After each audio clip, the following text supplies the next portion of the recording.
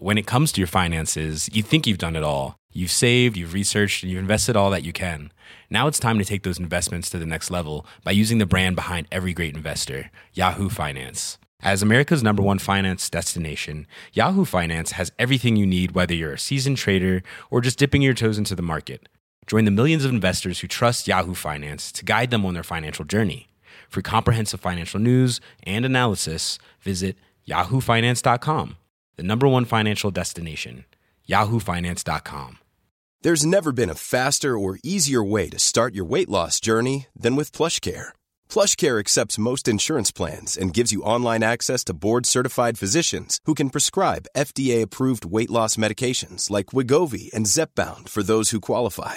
Take charge of your health and speak with a board-certified physician about a weight loss plan that's right for you. Get started today at plushcare.com/weight loss. That's plushcare.com/weight loss. plushcare.com/weight loss. Hi everyone, welcome to Dan Snow's History. Like them or loathe them, you can't get away from them. Kings and queens. The kings and queens of England, Britain and the United Kingdom.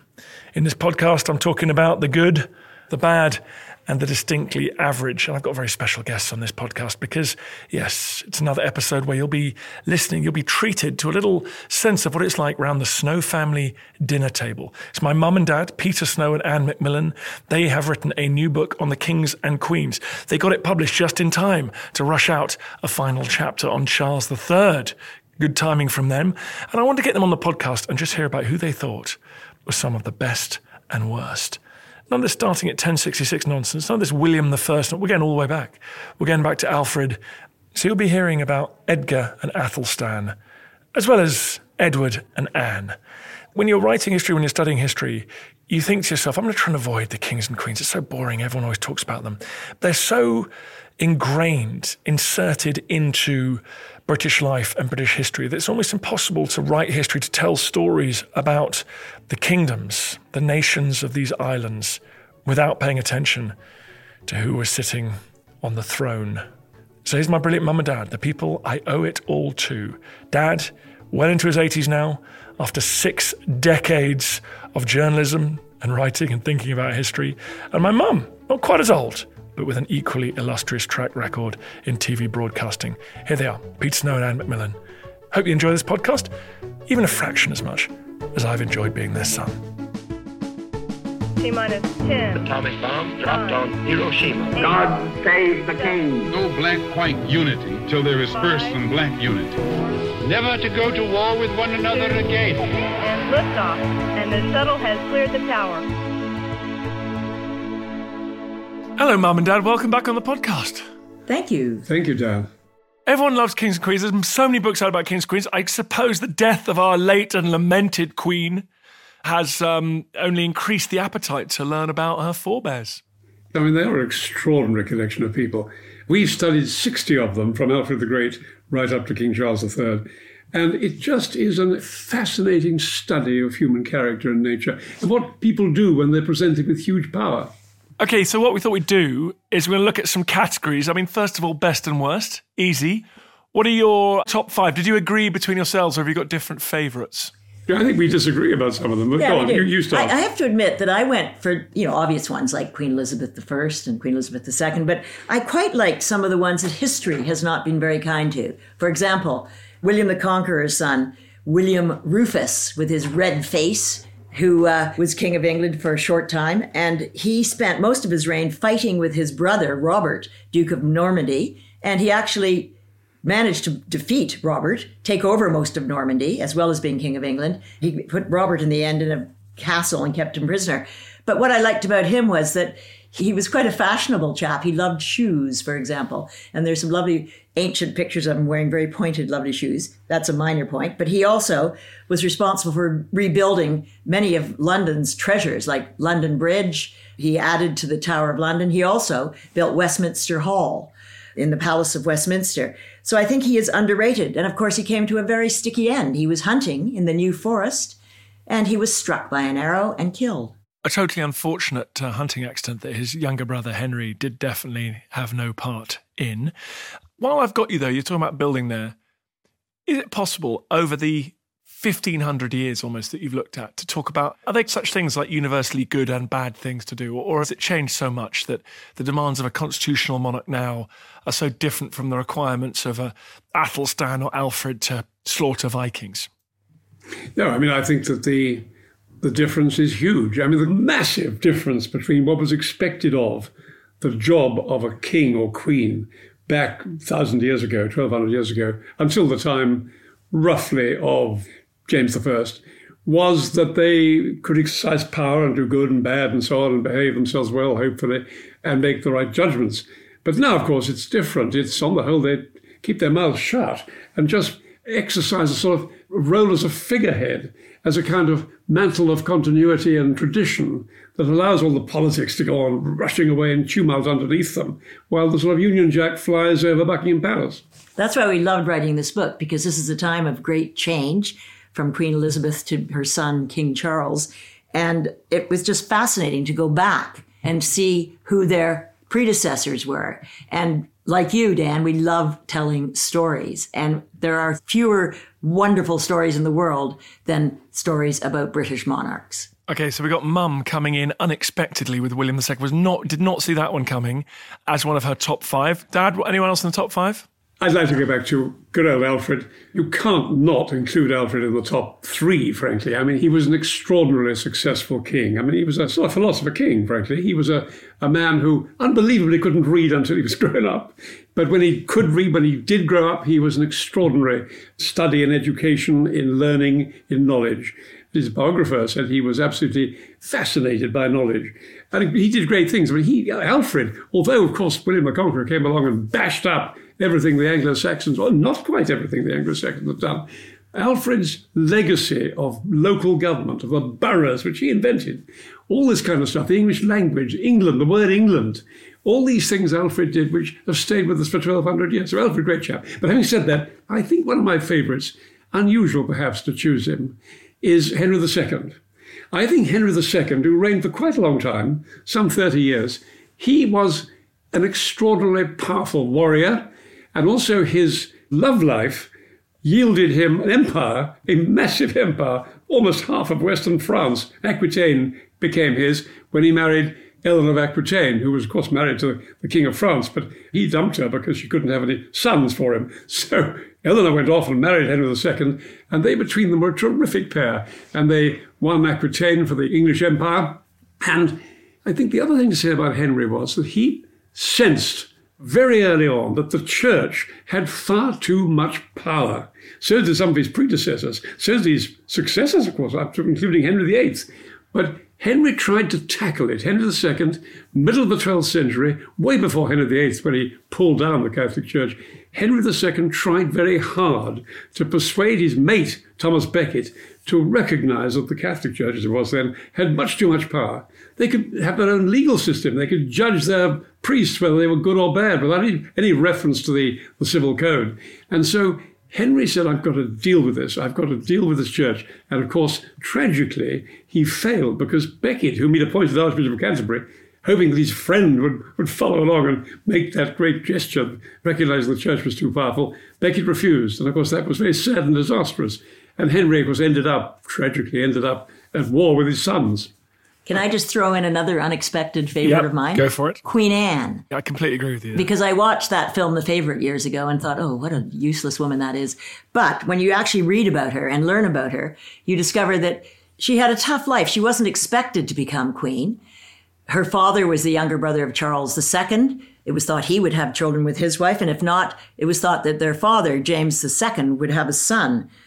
Anne and her sister, older sister Mary, they weren't even called princesses. They were just called Lady Mary and Lady Anne. And they weren't well educated. They were taught sewing and singing. They just were not expected to rule. Queen Anne was pregnant at least 17 times. Only 5 of her children survived childbirth. All of them died before the age of 11, 3 of them from smallpox. And at the age of 37, when she took over, she was crippled by gout and rheumatism. She had to be carried to her coronation in a sedan chair. She had the most boring husband from Denmark. Charles II famously said about him, I've tried him drunk, I've tried him sober, There's nothing to him. But she hung in, and she used to attend cabinet meetings. She was sort of wheeled into cabinet meetings. She didn't play politics. She was equally fair to the nascent political parties. And I think that she did her very, very best. I love Queen Anne. Okay, so we got Alfred, Henry, William II, and any others towards the top of the list? Well, I'm quite keen on Edward IV. I mean, why not? He was very naughty. He had far too many mistresses and affairs and things. But he was the one who finished the Wars of the Roses. I mean, he was very determined to sort the thing out. As Duke of York, he was a very fine fellow. He realised what was wrong with the country. He realised that the hopeless chap, Henry VI, who Lancastrian, who was a king for a very long time, was simply incompetent, pathetic, a very religious, very pious, not a very good man, but just hopelessly brittle and incompetent and unable to administer a country. And so he decided to put it right. And he had to fight very hard. And of course, the tragedy of all of this period, the Wars of the Roses, was the number of people who died. But Edward was triumphant. The Duke of York was triumphant.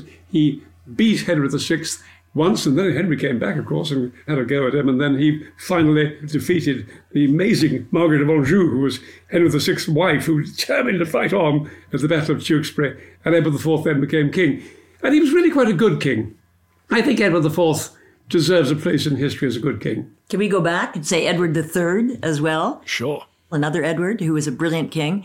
His only problem was that he lived too long. He became a bit senile, and all the very wise advisors who, unlike many of his predecessors, he actually listened to and conferred with and took advice from, they had all passed away by the time he got into old age. He unfortunately collapsed and went into senility. But his early life was fantastic. He was a renowned warrior. He was a wise ruler. He was a good family man. I liked him. Okay, very good. Everyone always usually says Elizabeth Tudor, Elizabeth I. Did you guys rate her on your rampage through British history? Oh, definitely, because the great thing about Elizabeth was that after the dreadful fights between Catholics and Protestants under Mary, Edward VI and Henry, Elizabeth very wisely, and she had enormously good advice from the Cecils, her top advisors, she was very wise. She didn't want to increase the divide between the two religions, and she was very careful not to push it too hard, with one single exception. When Mary Queen of Scots came along as the suggested successor, it was a cousin of hers, of course, and looked like the natural successor to a woman who wouldn't have children, Elizabeth, wouldn't have children. And there was Mary Queen of Scots, the probable, obvious successor. Elizabeth decided, no, I can't let her take over. One, because she's a bit of a conspiracy type. I don't really trust her. But secondly, she is a Catholic. We can't have that. And so, tragically, of course, Mary Queen of Scots goes and gets executed on Elizabeth's orders, effectively. And rather ironically, I think, James VI of Scotland, Mary Queen of Scots' son, becomes king succeeding Elizabeth. She must have maddened her advisors in not providing an heir, which was so important in those days. This is the Dan Snow's History. We're talking kings and queens. All coming up. On Gone Medieval, History Hits Medieval podcast, we're here to spoil you with the big topics. Possibly one of the most important Anglo-Saxon discoveries since Sutton Hoo and the Staffordshire Hoard.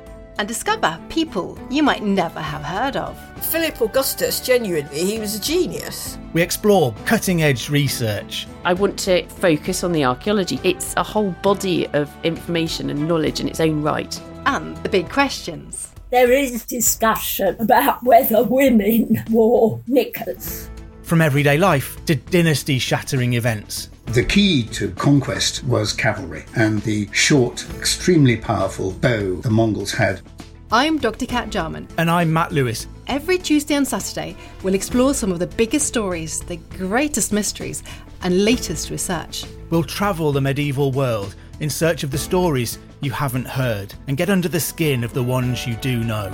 Subscribe to Gone Medieval from History Hit, wherever you get your podcasts.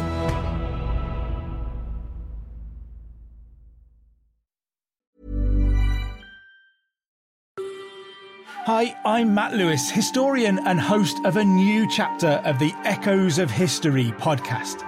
If you're an Assassin's Creed fan, and like me, want to be prepared for the launch of Assassin's Creed Shadows later this year, join us on Echoes of History as we head to feudal Japan to explore the real-life history that inspired the latest game from this legendary franchise.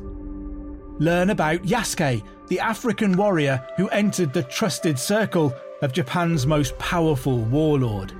Hear accounts of cultures colliding when Portuguese missionaries landed on Japanese shores, and follow Japan's journey through years of division and bitter warfare to unification at the dawn of the modern era.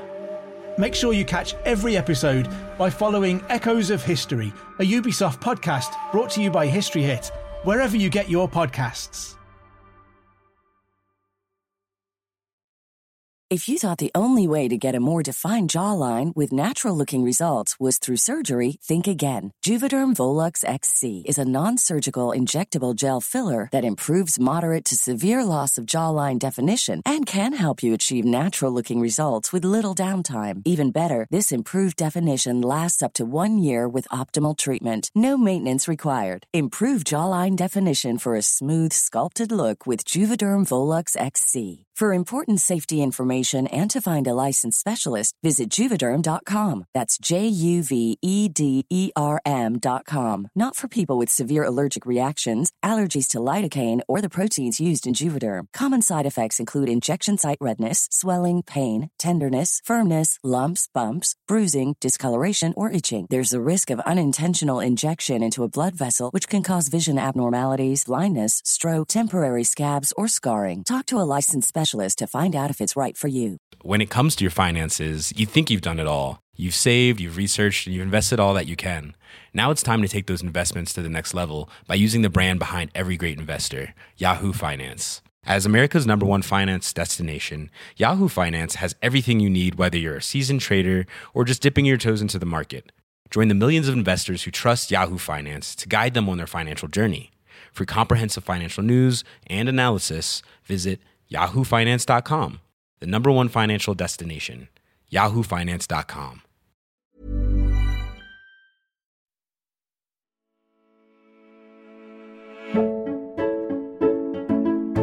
Okay, let's move on to worst monarchs now. Quite a lot to choose from here. There's a very long tail of British monarchs. What do we think?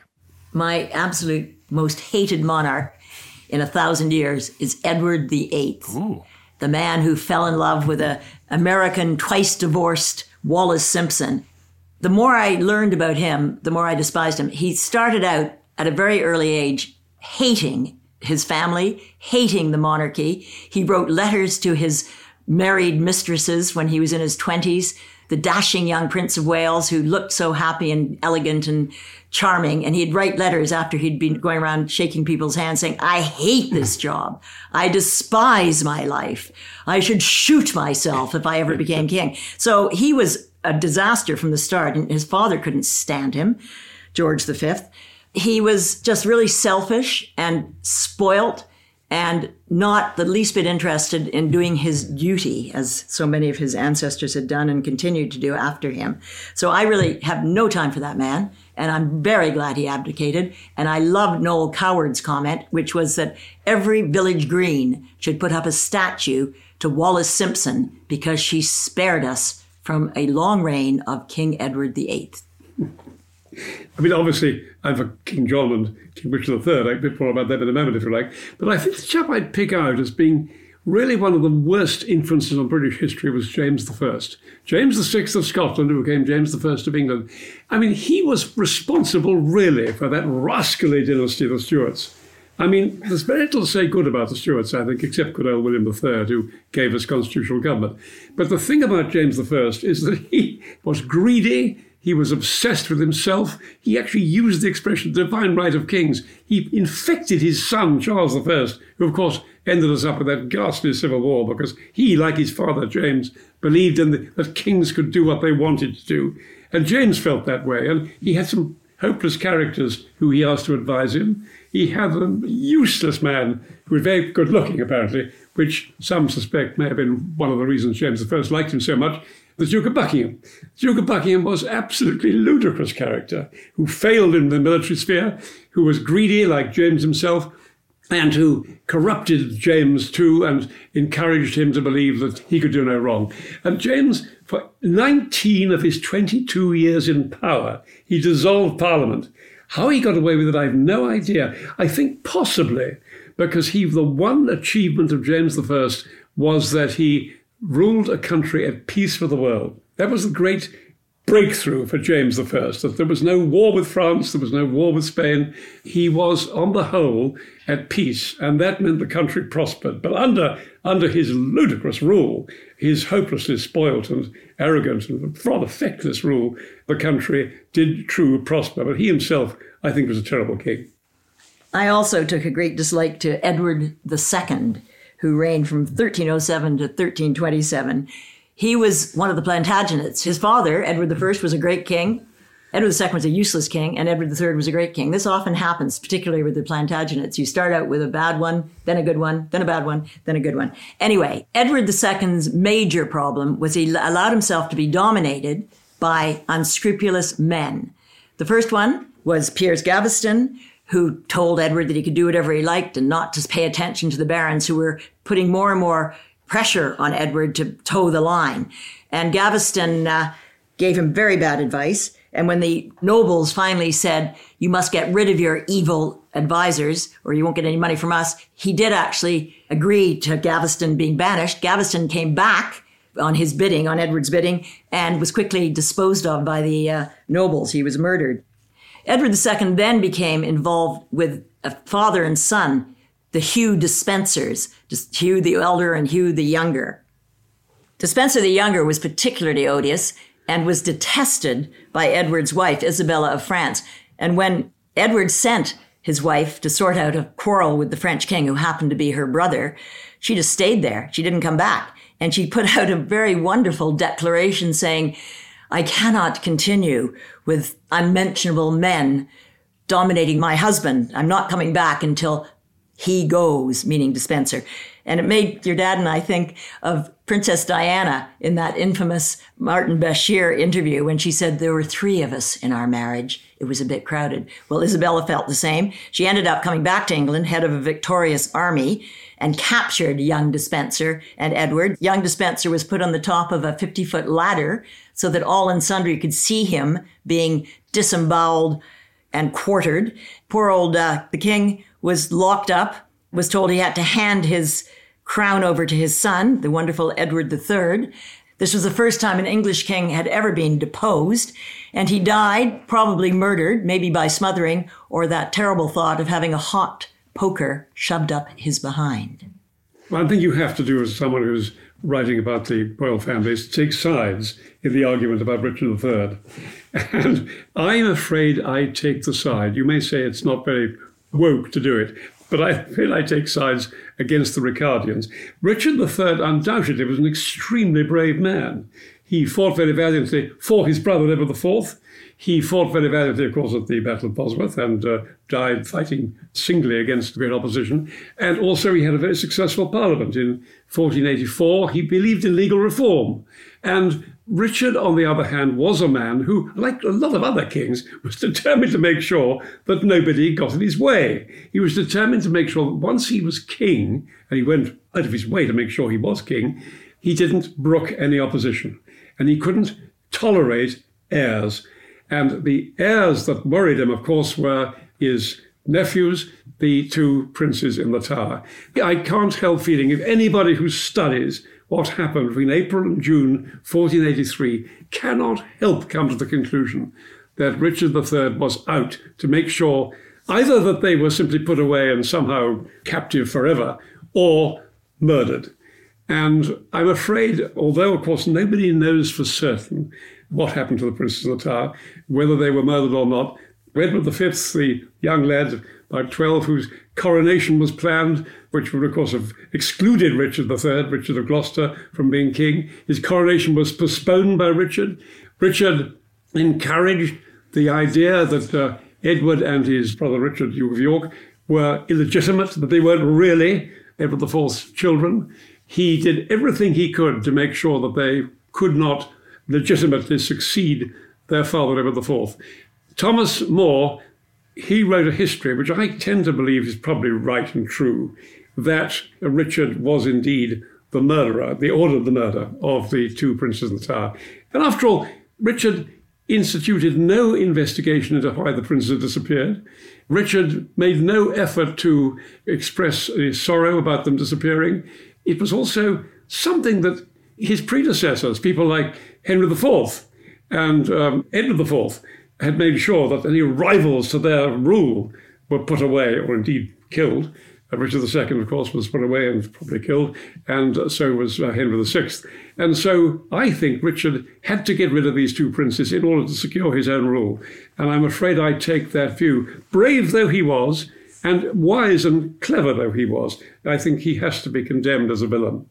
As we transition from Elizabeth to Charles here, the monarchy has come under renewed scrutiny. What are your thoughts, having studied it, of the kind of lottery of hereditary monarchy? Yeah, lottery is the word. I mean, I think one should take the view it's good or bad having this extraordinary hereditary monarchy. The view I take is it's just a fascinating and captivating source of study, because you get these incredible people shoved into power, some of them dreadful people, some of them extremely impressive. 60 of them altogether we studied.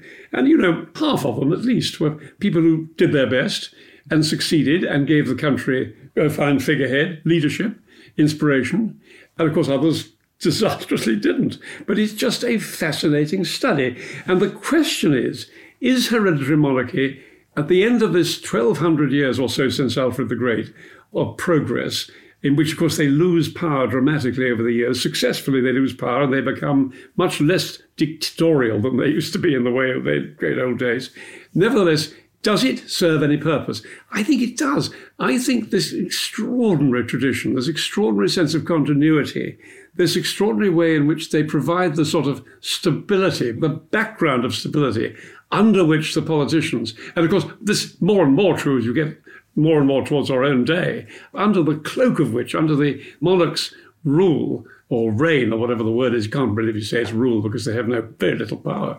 Under that, this political turmoil can take place while we can be confident that somehow Britain is something grander than that. After all, in the last few months here in Britain, we've seen political chaos. We've seen the succession of prime ministers chaotic, whereas the succession from Elizabeth II to Charles III happened with serene beauty and glory. Tragic that was when Elizabeth II died. Nevertheless, Charles has taken over, and he's really made a good start. And I think that suggests that there's something else than the sort of political chaos from one succeeding prime minister to another that gives us some sort of rest from all that stuff. There's this continuing figurehead that started way back with even before Alfred. I think it's a triumph. Speaking as a Canadian, it's interesting because I was brought up cutting out pictures of Charles, little Prince Charles and Princess Anne, and putting them into scrapbooks. My mother was Welsh, and so she had a vested interest in the British monarchy, and she read us stories from our island story. So I was a bit different from many young Canadians. But it's very interesting today. There's not a huge wish in Canada to get rid of the monarchy. And in fact, if you look at what newcomers to Canada from all over the world say when they get to Canada, most of them love the idea of coming to a stable country that has a monarch as head of state. Surprising, but true. One thing I think worth saying is that because we haven't said enough about Elizabeth II, she was an extraordinarily successful.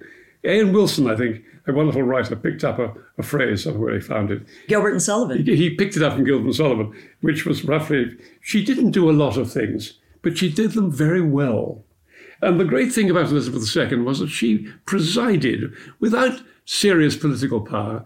She had this extraordinary aura of continuity and grace, and she presided over the collapse, after all, of the British Empire and the transformation of Britain into a quite different country. It's been through Europe and out of Europe, and yet there she was, steadying the ship, as it were, with her grace and her smile.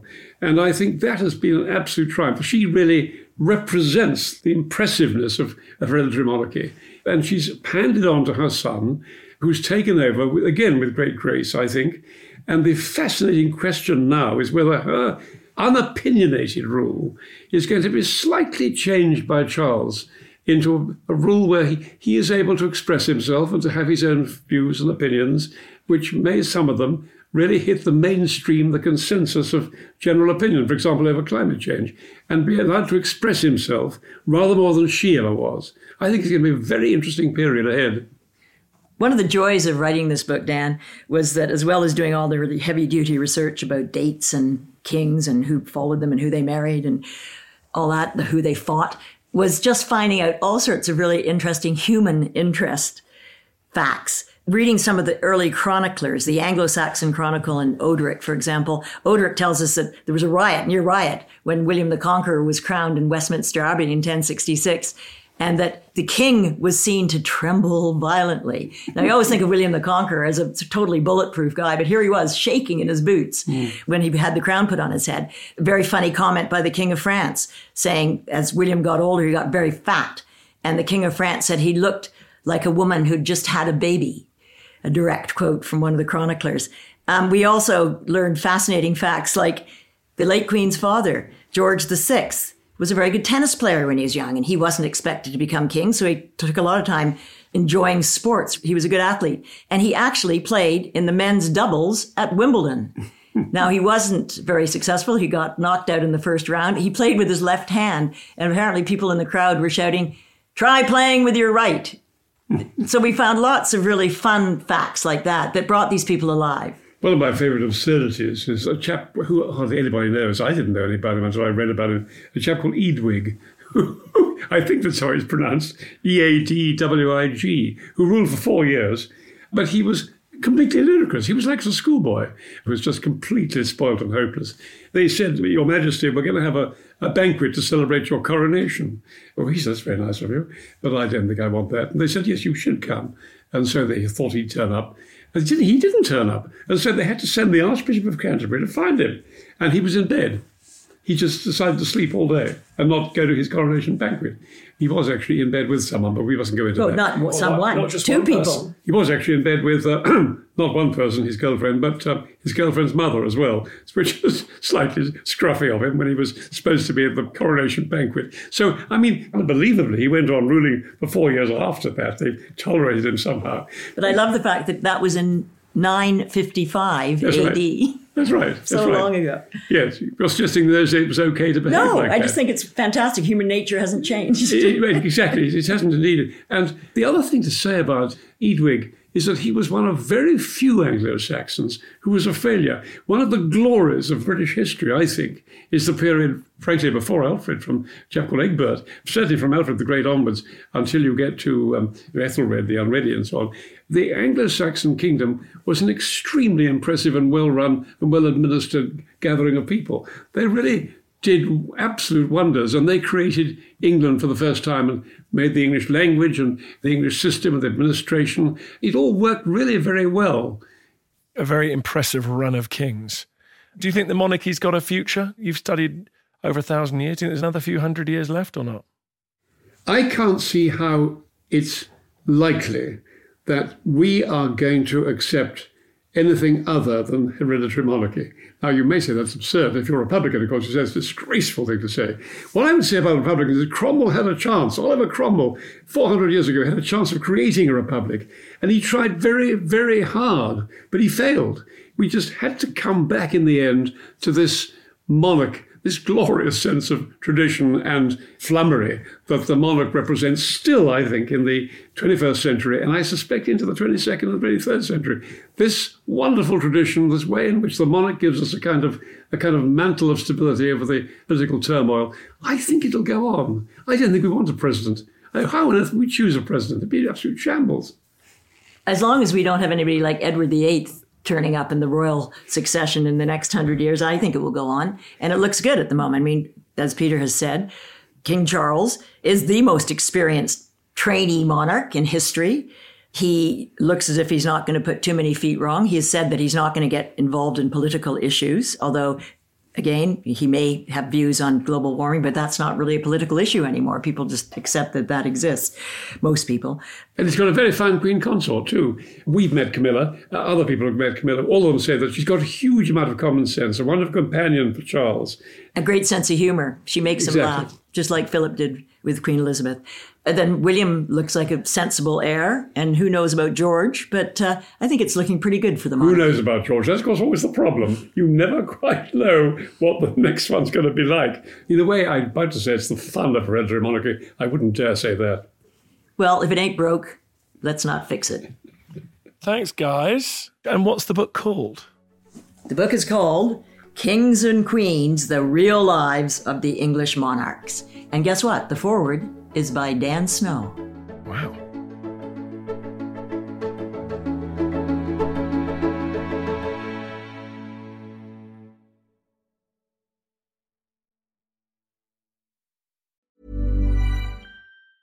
Even when we're on a budget, we still deserve nice things. Quince is a place to scoop up stunning high-end goods for 50 to 80% less than similar brands.